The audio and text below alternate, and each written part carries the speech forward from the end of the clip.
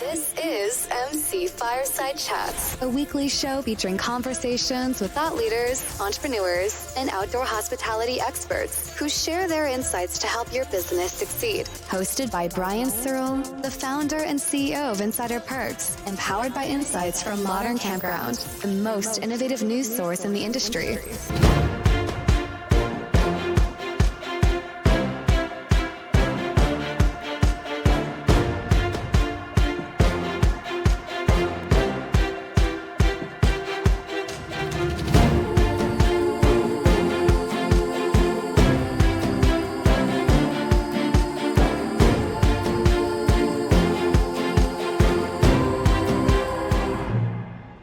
Welcome, everybody, to another episode of MC Fireside Chats. My name is Brian Searle with Insider Perks, sitting outside because for the last 2 weeks I had to sit inside. So I decided I'm coming out here. It's outdoor hospitality. It's negative 10 degrees Celsius in Calgary, pretty cold and windy. So hopefully I won't have to talk much. You won't hear the wind going into my mic, but super excited to be here for a recurring glamping episode. Welcoming back some of our recurring guests, both old and new. So Zach from Clockwork, we'll have all you guys introduce yourselves very briefly in a second. Tell us about what you do. But Zach from Clockwork is back from a trip in the Bahamas, which hopefully he'll tell us a little bit about maybe. Chris is back, one of our recurring guests from Colorado, right, Chris? Still terribly sad that I had to give away your wine at TSA, but I don't know. I apologize for that. I'm terribly sad about that, too. I tried to drink it, man. Like, we had to go. Anyway, whatever. Okay. And then welcoming a couple new recurring guests, Alessandro and Stephanie. And then we have another recurring guest who's going to join us next week, too. She just was on a flight at this current time. And then we've got our special guests here, Chelsea and Eve. And let's just go around the room and maybe introduce everybody. Just give a brief bio of who you guys are. Who wants to start? Nobody? Oh, I'll start. I'll start. Okay, I'm Chris Jube. I call myself the glamping guy online, glampingguy.com. I help landowners build safe, legal, and profitable glamping operations on their private property. I own and operate Monument Glamping here in Monument, Colorado. We have 2 properties, 12 units. We're in review for up to 34 units coming this summer. Can't wait. So that's me. Awesome. Thank you, Chris. Who's next? All right, there we go. I was going to say let's do the recurring guests anyway. So go ahead, Stephanie. Okay, so I'm Stephanie. I am the communications director at Camp Aramoni. We are in Illinois, about 90 minutes southwest of Chicago, near Starbrook State Park, if you've heard of that state park before. We have 11 units, and I figured out how to get my background with our units there. So we have tents, and I'm excited to be here. Thank you. Awesome. Thanks for joining us. Alessandro, you want to go? Yeah, sure. I'm Alessandro van der Loo from the Netherlands, or at least I'm based in the Netherlands. We have a family business operating 9 glamping locations. 8 of them are in Italy. 1 is in the Netherlands. So I'm doing it with my father and my brother.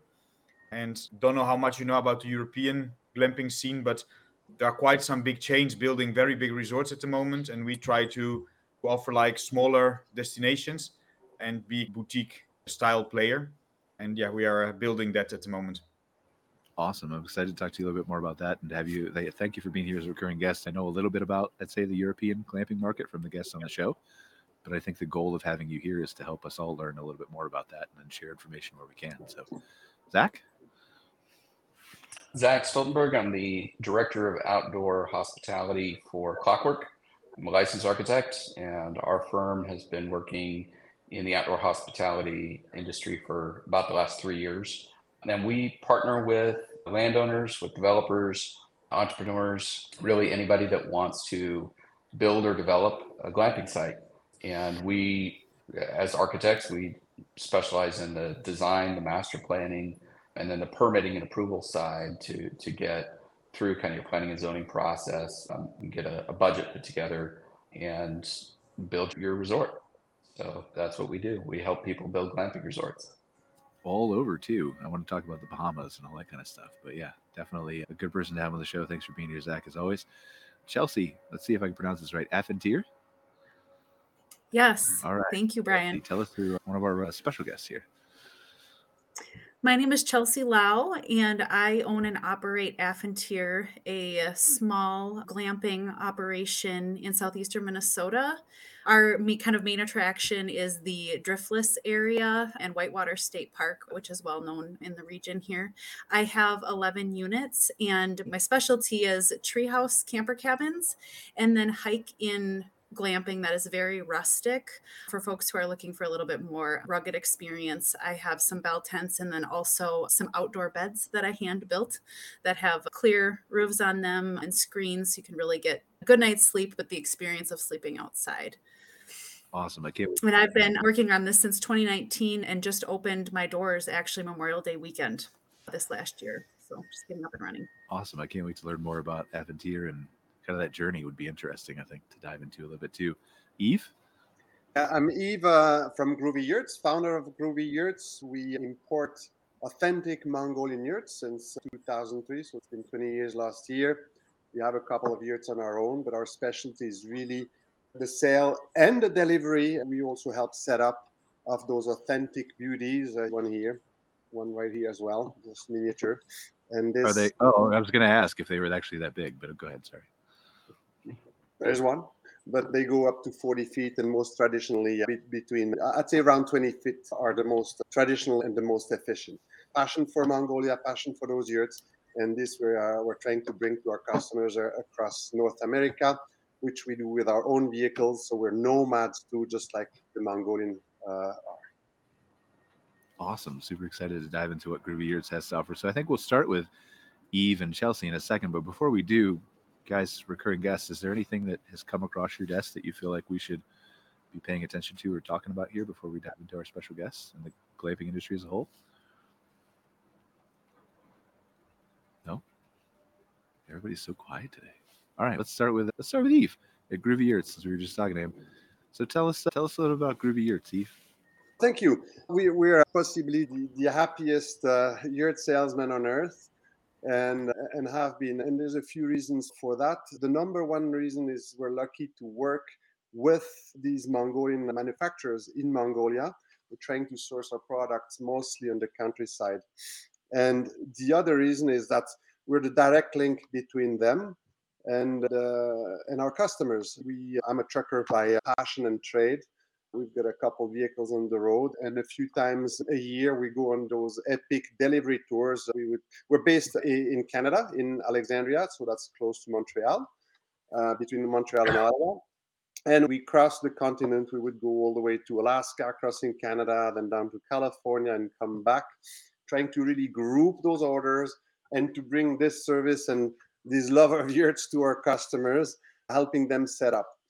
And so that's what we do. We're a small team of about 10, 12 people here. That's, of course, not counting the very extended family of our Mongolian suppliers in Mongolia, who are all independent. Yurts, Mongolian yurts, there's I don't know how, are you guys familiar with Mongolian yurts?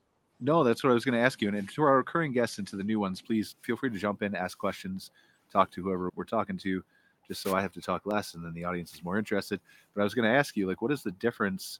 What sets Mongolian built yurts apart? A lot of things. The main characteristic is that this dwelling has been shaped over thousands of years.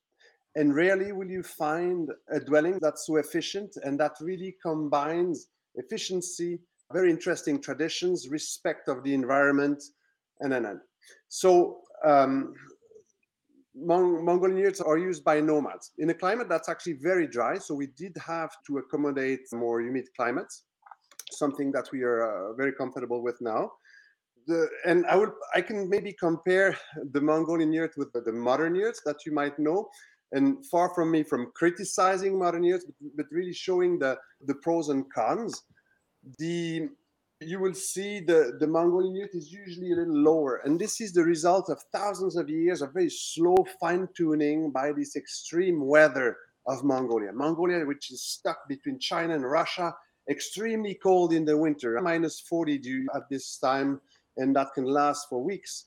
It's quite warm in the summer. Very strong winds in the grasslands gave this very aerodynamic shape.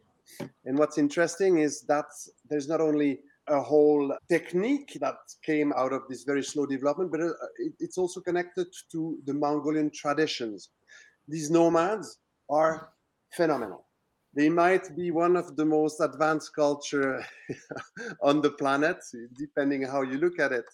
But they live in harmony with nature, instead of imposing on it.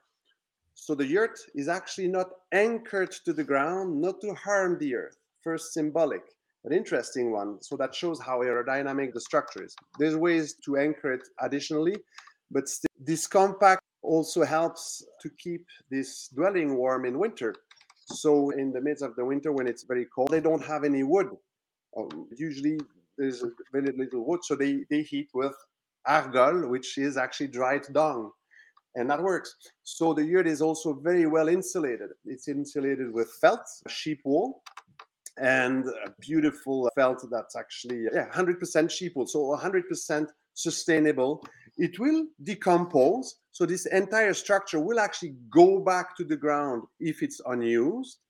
However, use it, if you maintain it, it will last forever. And with this new concept of being able to fix something, so you can constantly upgrade the yurt if necessary. We carry spare parts, but actually our customers often even build their own if needed, not that they need so often.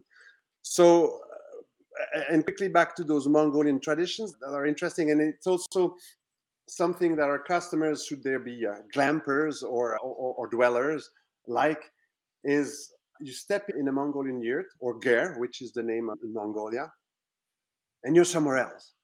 So you just one step, right foot first, you're propelled on the other side of the planet in a dwelling that's a little bit like a wam. It's very colorful. You might see from afar, it's all hand painted, like those stools that I have behind. You will see the same patterns or none. Now we also make unpainted yurts. So I'll guide you in. You'll step right foot first into this yurt, and you'll go clockwise inside. You will follow the sun that's shining in the yurt during the course of the day from the very large dome that they have on top. And then you will notice that the Mongolians will sit you to the north, because all cardinal direction have their importance, and very close to North American culture, native cultures. So they actually believe they're cousins. Then you'll start noticing, the lattice wood is attached with camel rawhide. The ropes are made of horsehair. You can't see the felt because it's hidden by a liner of cotton, but it's sheep wool. And so the sound is damped in that yurt, giving it a very comfortable feel. Now, it's not only comfortable just for the sound of it, but it's super easy to keep warm in winter. Yes, you have to bend to enter in the yurt. I'm 6'5". As soon as I do a step inside, I've got enough headroom. So it's much more spacious than it looks. And then the same insulation will work in the summer. So there's a polycotton cover that we use here in North America. On top of the felt, we add another layer of house wrap for moisture. So this insulation will stop the sunstroke. And so you won't cook in your yurt during the summer, and you will lift the side of the dwelling, creating a natural draft. Remember, the yurt is not anchored, so you can actually lift those sides. So it's actually air conditioning, and has been for thousands of years. So it's fascinating how an ancient concept can actually be used and be almost more efficient than their modern counterparts.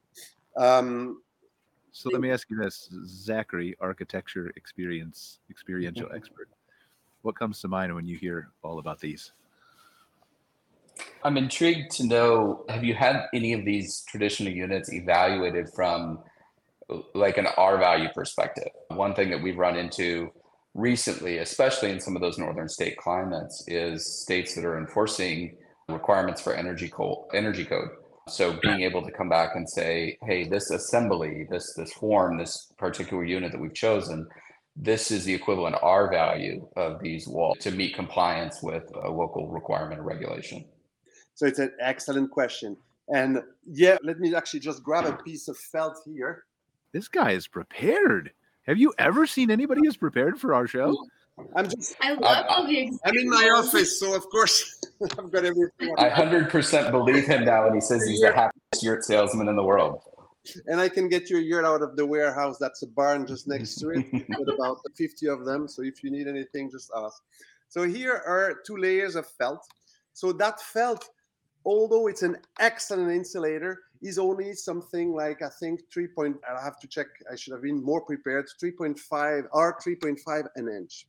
So it's good, but we can only put in the current structure up to 3 layers, let's say, to insulate. So you won't get to these R values that are requested by some of those municipalities. The R value, however, doesn't take in account, and correct me, Zach, if I'm wrong, doesn't take in account the volume. Here we have, actually, this one, of course, is quite small, but you can guesstimate the size. You can look, this one is about 20 feet in diameter. And this is the most common in Mongolia, 16, 20, up to 22 feet max.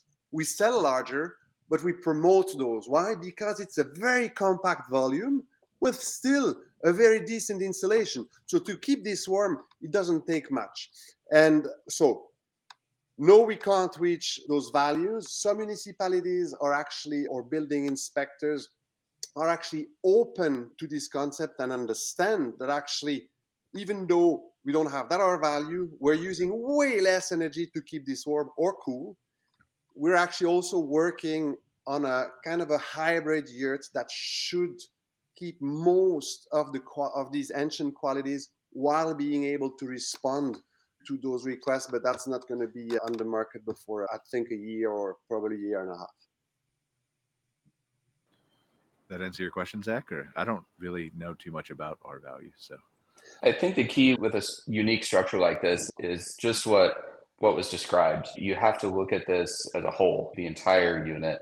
And there's some provisions in code now that are starting to evolve more that direction, taking the entirety of the structure and looking at what's your total energy usage? What is the lighting? What is the HVAC? R value is one component of it, but it's only one small piece of that component. There's also additional requirements for continuous insulation. So one of the things I think is really cool about the traditional structures is that the entirety of the outside is one complete envelope. The only opening you have is your door. And even that door, as was mentioned, is a lower, smaller door, right, to keep more of that energy inside. And then the only natural lighting that's coming in is through that kind of Oculus skylight at the top. So I think looking at it from the whole big picture, it's interesting that there are those components. And like we said, this has evolved over thousands of years to be energy efficient. It's just a matter of being able to package that, document it, and prove it to a building inspector or a local jurisdiction or official that, hey, if you're just looking at a number on a page, yeah, we're going to be an R value of 7 or 8 and your code may be 19. We're not going to get there. But if you look at the whole big picture of it, that this is still a very efficient structure. Awesome. Anybody else have any questions for Eve? We're going to come back to him in a few minutes, but all right, let's go to Chelsea at Affintier. Chelsea, you're up north there. Tell us a little bit about Affintier, and then at some point, tell us if you would be interested in people hiking to a Mongolian yurt, maybe. But not the first. Sure. Not the first thing. Let's talk about Affintier first. Yeah. So Affintier, as I mentioned, the geography is in the Driftless area. And for folks that are from Minnesota, Iowa, Wisconsin, and Illinois, it's a beautiful area, lots of hills, river valleys. We have great opportunities, of course, for the typical wildlife, wildflowers, nature, observing things like that.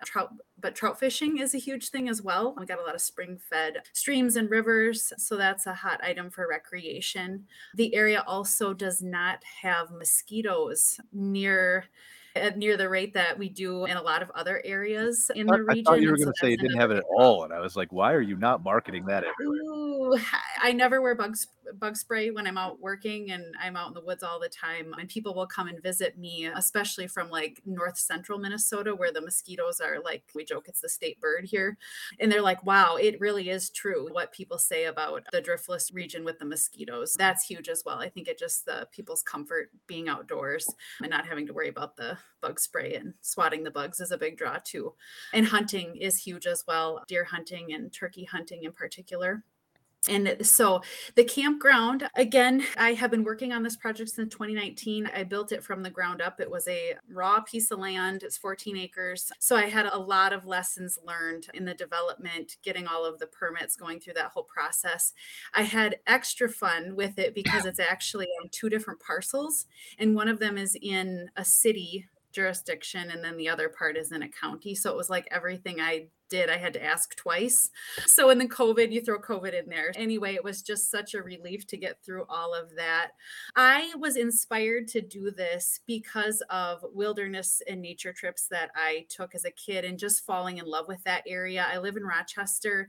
Whitewater is about 30 minutes, and it's just such a relaxing, beautiful place that I enjoyed going as a child. And I was inspired to do something other than the typical RV resorts that they have, where it's like a parking lot with the mowed lawn, everybody's smashed in there, and the party scene. Not everybody wants that, and there's not really an outlet, I guess, for that. So I really wanted to try to take that idea of, I want to have a place where people who, not that they don't want to have a good time, but they're really looking to just get out in the woods, be in nature, connect with friends and family, have a quiet place, and then be able to go out and experience all of the great things that are in the area. So my clients, they're rugged, independent people. I don't get a lot of complaints. They like to take care of themselves. And I've divided things into 2 categories. I have 3 little treehouse cabins. 2 of them I'm finishing the construction on, and I hope they're up and running here probably by the end of March. So that's approachable. People can drive up, get their stuff out, and then park. The other piece is the hike-in glamping, which is a concept that I had to really develop the last 2 years to decide what I was going to do with it. And I still am not committed to structures. So who knows? We could certainly look at Mongolian yurts. I'm really exploring kind of what else I should do as far as some of the structures. And I would like to get on a rotation so that it changes. But it's meant to give people a little bit of a flavor of a wilderness experience. So you need a backpack. You can't bring your little dot cart or anything. It's not going to work on the trail. It's about a 1/4 mile up to the top of the bluff. And then people have the tent or the outdoor bed. I provide linens, towels if they want to use the bathhouse for a shower, mattresses, but it's still very basic. It's meant to provide that authentic camping experience. So I don't have climate control. People still feel the temperature changes throughout the day. They can hear the nature outside, the coyotes, the birds through the tent or the bed. So it's definitely, I had to even really get to the bottom of, is this glamping or not? And I did. I committed to the word glamping because I do have those creature comforts provided, but it's on the very rustic side of glamping. So that's the clients that I'm trying to serve and what I'm trying to do. My next steps, I really want to look at the experience and how I can partner with like trout fishing guides, people that have expertise in some of the recreation opportunities there. And then I'm also really interested in art. So I've tried to connect. I had an artist come out this last summer. She has a business called Paint and Hike, and she takes people outdoors and has a whole method for how you can do painting while you're outside in the woods. And so I want to get experiences like that for people. So that's kind of Aventura in a nutshell, and I guess where I'm at in the vision for the future. So I'm curious if nobody else has any questions. Yeah, I think, if I may, I think it's really nice what you're saying about asking yourself the question, is glamping or not? Because in Europe, we have been asked a lot of times, as we used to own a tour operator, like a OTA, that was quite big in glamping holidays. So a lot of people are asking us, like, what's the definition of glamping? And it's a very hard question to answer. And I was like checking your website a couple of minutes ago, and before you said that, and I was like, really, wow, this really gives the right vibe of what I personally think is like really matching this name. But I really like to hear that in the States it's like the same type of questions that we have in Europe, actually. Yeah, we have no idea. Interesting. Yeah. But even here there's no idea. Like, it's just a label you like put on it, and at the end we believe it's the customers who finally will judge the success or the not success of any initiative. Yeah, I think there's a lot of wisdom in that. And I have really tried to get a lot of feedback. That's been a lot of fun now, having a full year under my belt with it, is seeing what people like. The treehouse cabins are by far the highest occupancy. I haven't really done much with marketing other than the online travel options that are out there. And then that really is a mix too. It's the line between what is vacation rental and what's not. But I've probably about 50%, I think, of my bookings were direct, which was super cool, just through my website. And then Airbnb is my next biggest one, and HipCamp, Vrbo, depending on the unit. The cabins I'll list on Vrbo, but the rest of the property isn't appropriate for that platform. So I've just really been trying to put myself out there and see who I'm capturing through those channels. But yeah, I think going with the glamping was a good choice to label myself that way. But I try to be very forward with people about, this is a rugged experience. Your creature comforts will be met. I'm all about customer service on providing the essentials, but it takes physical effort to get up to the site. And I have had people that have gotten up there and it was just too much for them. They're like, this is wilder than I thought it was going to be. And it's just going to be too much. So I've changed the way I've described things a little bit. And I think I have a better way that I'm presenting it to the public. So they get there and I'm capturing the right people and they're excited to be there and not like overwhelmed when they arrive. I wanted to hit on one thing that you said earlier in this. You got a year under your belt, you're in this transitionary period, and it sounds like you're shifting your focus from the accommodations piece into experience, into building those guest experiences, whether that's the painting piece or hiking, or can you talk a little bit more about that, how that's come about? What are your thoughts as an operator on how important is the experience component to it? Yeah, for the folks that I've been reaching, who I would consider to be a picture of my typical guest, I think I had it in my mind initially that it was going to be critical, that I had lots of activities and things for people to do. And I actually found that one thing that was so fascinating to me was I had a lot of solo people that came, and men, women, people of early 20s, all up the way into 70s. It was quite an age range too. And people just wanting peace and quiet. They'd be like, Chelsea, I just need to get away. Like I need to get away from technology. I just need a place to be and to think and be in the woods. And so I tried to really listen to that. And I have a couple guests. I asked them if I could interview them, and I will at some point get with them. And I just really want to kind of dive into that. So I think maybe it was less important than what I was thinking. I think it was actually okay that people could just come there and be there.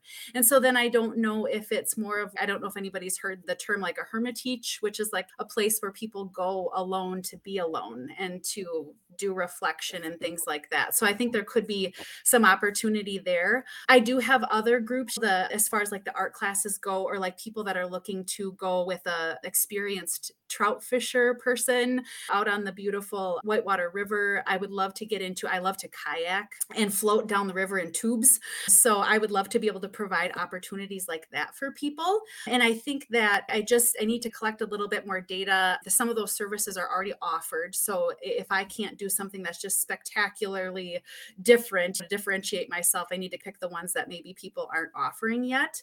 But overall, I would say that I'm not as concerned about that being a draw for guests. I think it's more for me just looking for additional revenue streams, because I don't have, and developing the business. I do want to have more options for people, if you will, not that they have to do those things, but I cannot grow the business anymore the way that the topography and everything of the land is. If I am going to grow the business, I will need to find another location to add to the portfolio. And what are your guests currently doing for meals? Are they cooking them on site, or what does that look like? Yeah, great question, Stephanie, because that was another thing too. You hear about having food on site and stuff. They are bringing their own food. I am investing in providing more like cooking type amenities. So I do have a couple propane grills that are easily accessible. I don't have them at each site, but I've got one up on the bluff top, and then I have one of them down at the base area, if you will, where the little cabins are. So people definitely utilize the grills. I have a skillet and grill at each camp. at each campsite. That's something kind of new this year. I got a lot of people asking about having private space to cook over the campfire. So going to be investing there because I know people are looking at that, but they are still bringing their own food. Coolers are a big problem for me because coolers are not very backpack friendly. I have people that are really into gear and stuff. I've seen some really cool backpack coolers, but for my folks that I don't want to turn away somebody that wants to do the experience and maybe they haven't been backpacking and don't have gear. That's part of, I want to be able to help people that haven't had that experience have that experience. Working through that, there's a restaurant and then actually 2 bars that are within a mile of the campground. So it is very easy for people to ask if they want to like order out pizza or go for burgers or something like that. There is food very readily available just down the road. And I'm also 3 miles from a winery too, which is cool. Oh, nice. That's what I need is the pizza place. Like I can survive. I know how to do the fire with the flint and steel and all that kind of. I could build a shelter, but I need my pizza. Yeah. So I can do all that, and I just need to go to the pizza restaurant and come back, and I'm fine. Chelsea, this is really encouraging. You are crushing it out there. Oh, thank you, Chris. I just feel like I'm figuring things out right now. But yeah, you are. You're going in your second year, right? So I'm going in my 6th year. So you remind me of a lot of my first year. Boy, it was awesome. You're doing 50% direct bookings is incredible. And that's I was surprised by that, honestly. And I'm not marketing and getting out there and selling myself is not my strength. I could definitely use help in that area. Yeah, I would say most of us who are beginner accommodations offers, we dream to get off of Airbnb and Vrbo and all those, but I'll be all direct bookings. So 50% is really good. I'd encourage you, if you're open to a couple of ideas, because these are things I kind of learned after my first year, is the whole idea. Absolutely. Those amenities that you charge for really bring in a lot of revenue. And you could provide, this is what I do. I provide grills to each of my units, but then I charge for the propane. So $35 for propane service is what I give. And it costs about $15 to fill a propane tank. And I just service the propane when they pay the $35. Getting a professional photographer out there to actually spend the night and take the pictures of the sun going down or sun rising and things like that. Getting that nice, the people that have those $2,000 cameras that can take these popping awesome photos, that sells the place. That's something that it took me about a year or two to figure out. And then I did guided hikes for a while. Okay. Yeah. You mentioned the tubing and stuff. The tubing, you said. The Minnesotan accent just started coming out of me. But I did guided hikes. I'm really close to Pike National Forest, and I don't do it anymore just because it's time consuming. But at the early days, I did it. It was really fun to really connect with the people. As Zach said, an experiential stay. They just feel like they got the red carpet rolled out for them, and I would get to know them. And so I would take my dog for a walk, and we would just walk and talk and just get to know each other while we walked Pike National Forest for a little bit.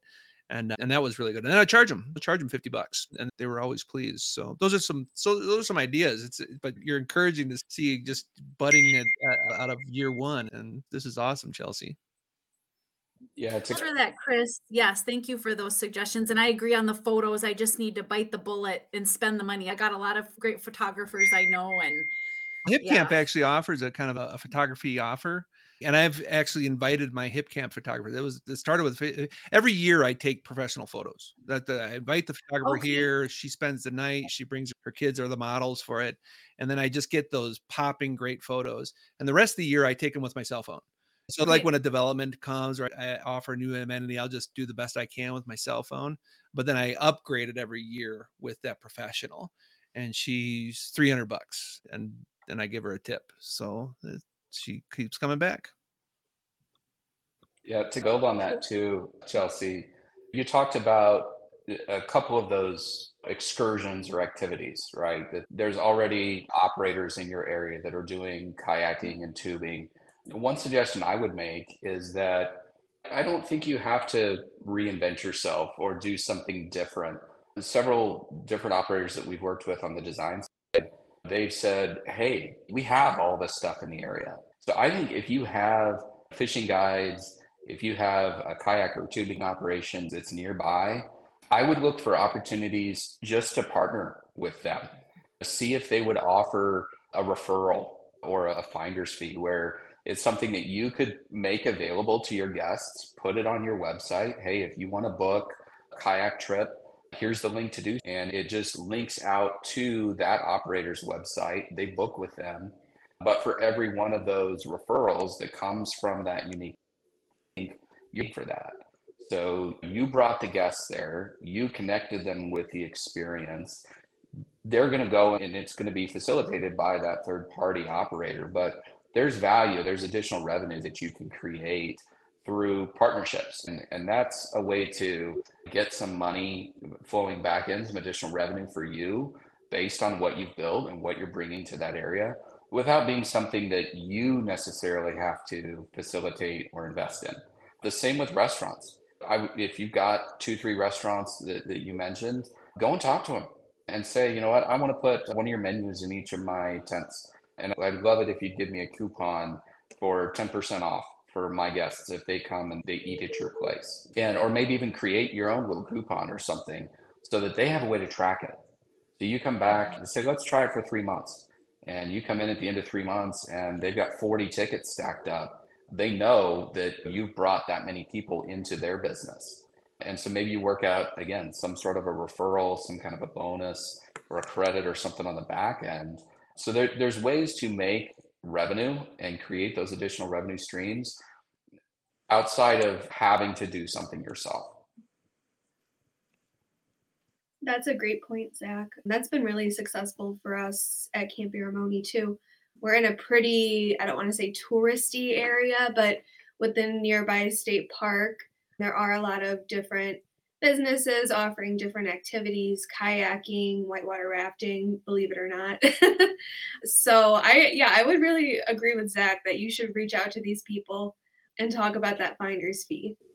In fact, if I could add on to the add-on, getting involved with the Chamber of Commerce, I have found to be just a gold mine. You're the cool kid in the Chamber of Commerce among all the dentists and realtors and things like that. You're the glamping person, and you really are cool. They love to connect with an area cool accommodation.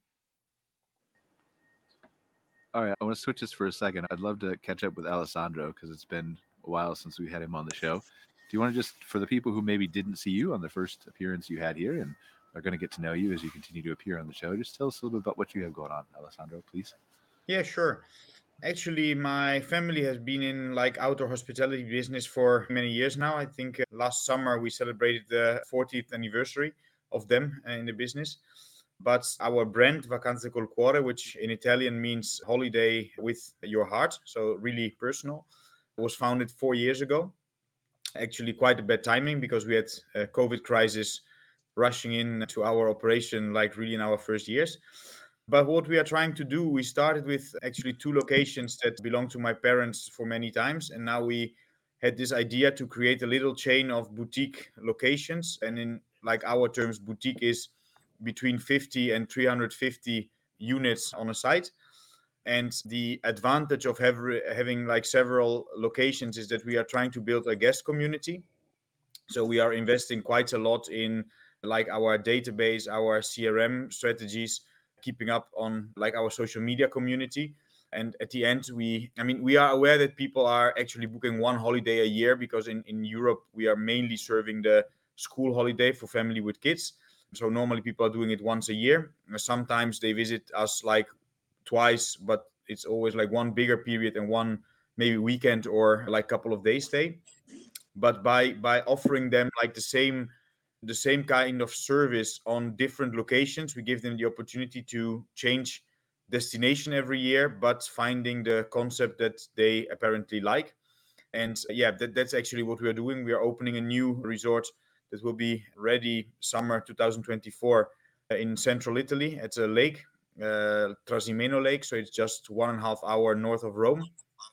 And then we take it from there. So we will have this up and running. That's number 9, and then we will see like what opportunities are coming on our way. And besides this, we are quite organized to distribute our holidays ourselves. You were saying like 50% direct. We are doing roughly 60% direct.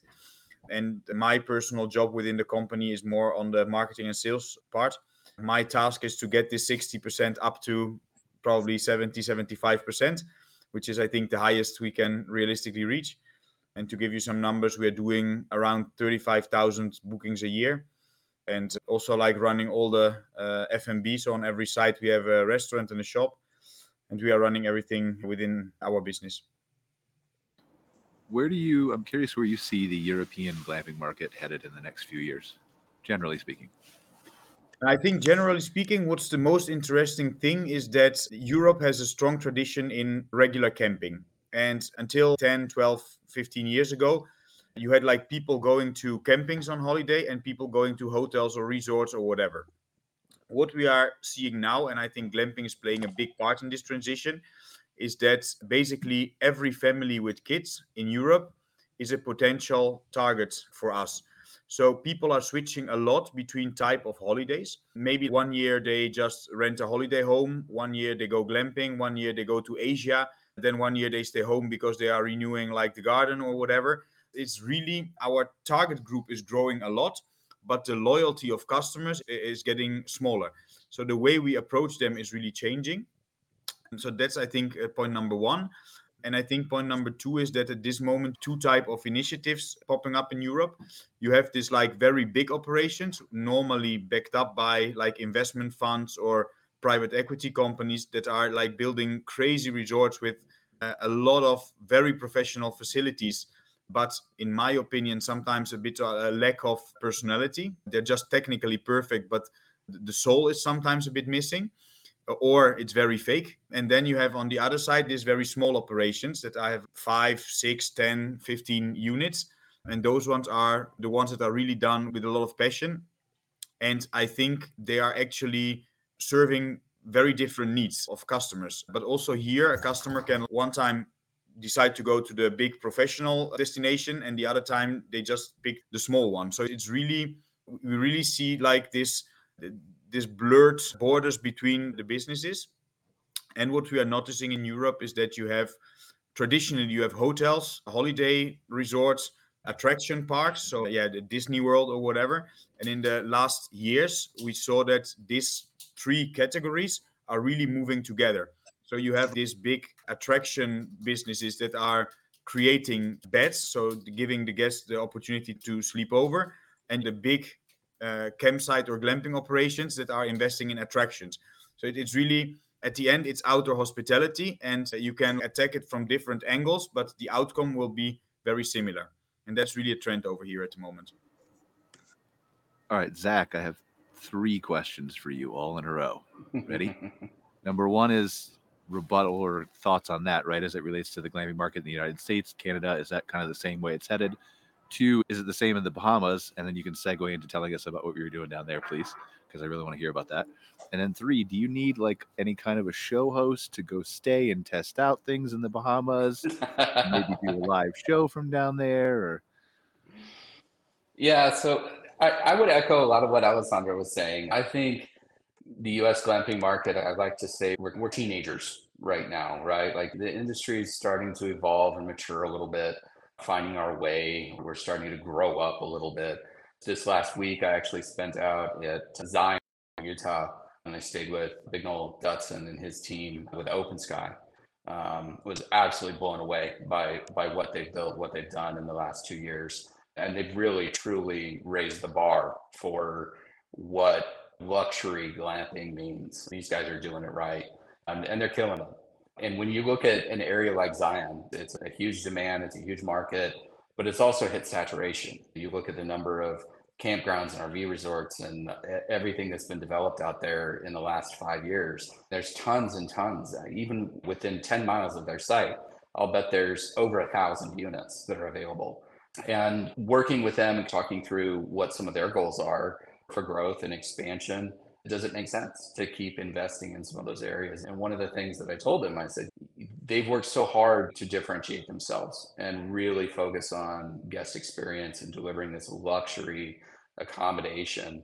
Nobody else in that market, even though it's busy and saturated, nobody is coming close to delivering what they're doing. And so I think when we look at the glamping market, when we look at especially some of these areas of the country that we're seeing a large concentration of new developments, the Grand Canyon, Smoky Mountains, Hill Country in Texas, I think these operators that are really targeting a top tier quality luxury guest experience, they're going to be just fine.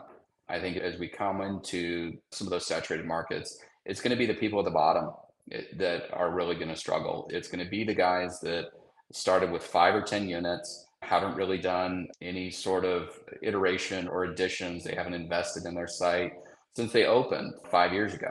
And it's going to be the smaller operators, I think, that are really going to struggle to differentiate themselves and to keep up with an ever increasing demand for a higher level of guest expectation on site. But they can't. There are ways that they can do. They can. Absolutely. Absolutely.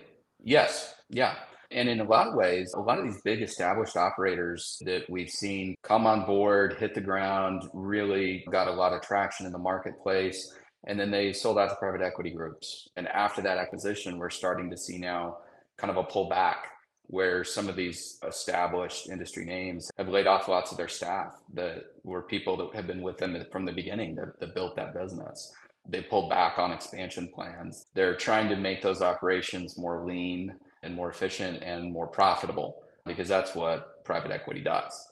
And we're starting to already see some of those tides turn, especially some of the established industry operators. And I think that's a real opportunity for the smaller independent folks to say, you know what, yeah, we don't have the budgets of some of these big established companies, but we're going to do something different. We're going to focus on creating an authentic experience. I think that's really what Alessandro was talking about, really creating something that there's care, there's attention. And that's really what Open Sky has done so well, is create this really unique luxury, personalized attention to detail and experience. So I think that's what I see industry-wide in the US is some of these areas are starting to get saturation, but the people that are really focusing on guest experience and customer satisfaction, communication, they're going to be just fine. And they're going to continue to be differentiators in the market. So to give you some insight on the Bahamas, one of our first international projects that we're working on, we're pretty excited about that, working with a really incredible owner and investor that has a very unique vision for what he wants to build there. The properties are a couple of different islands in the Bahamas. And it's a very desirable area. Several of the cruise ships own islands that are across the ocean or across the harbor from where we're at. It's already a hotbed for tourism, but the focus is to create an off-grid sustainable eco resort. And the properties currently, it's 2 uninhabited islands in the Bahamas. So we spent a couple days down there with the owner and with some of his team of people that are really focused on bringing this thing to life. And it's very different. There's definitely some logistical challenges we're dealing with. In the US, I can design anything, right? Because chances are within 30 to 50 miles, you've got a lumber yard, you've got shipping and transportation, you've got utilities available. Really looking at this site, there's nothing there. There's not a way to get a truck there. We're not getting deliveries there. There's no utilities anywhere. And so how do we kind of pivot? And I think Chelsea's, I see you're smiling because that's exactly what you've had to do.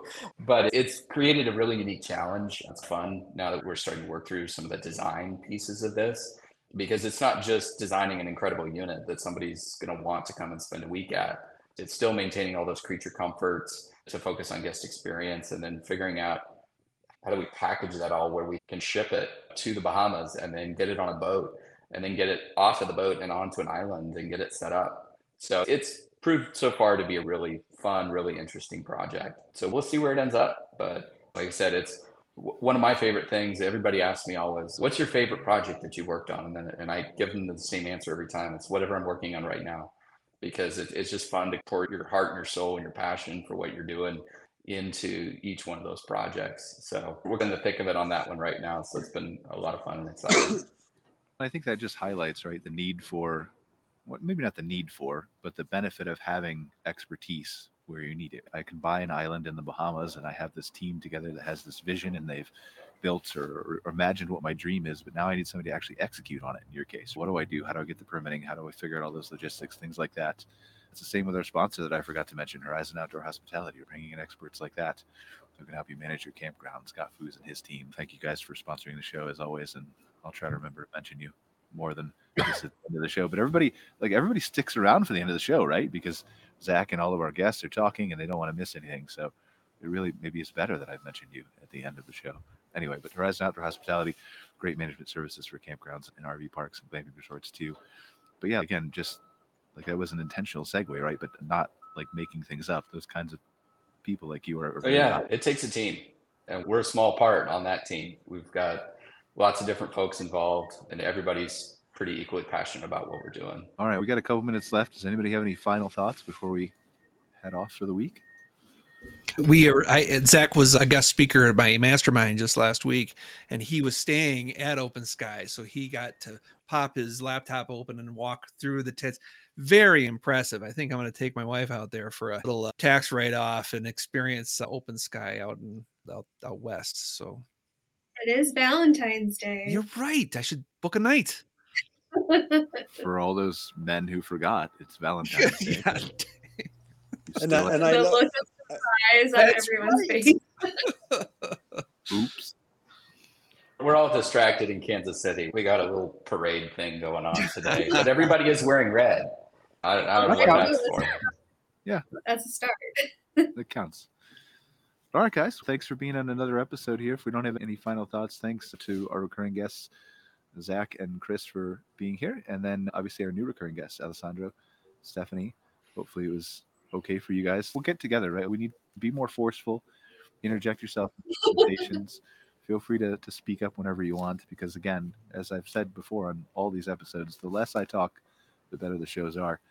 And then thanks to Eve and Chelsea for being here. And Eve, where can they find out more about Groovy Yurts?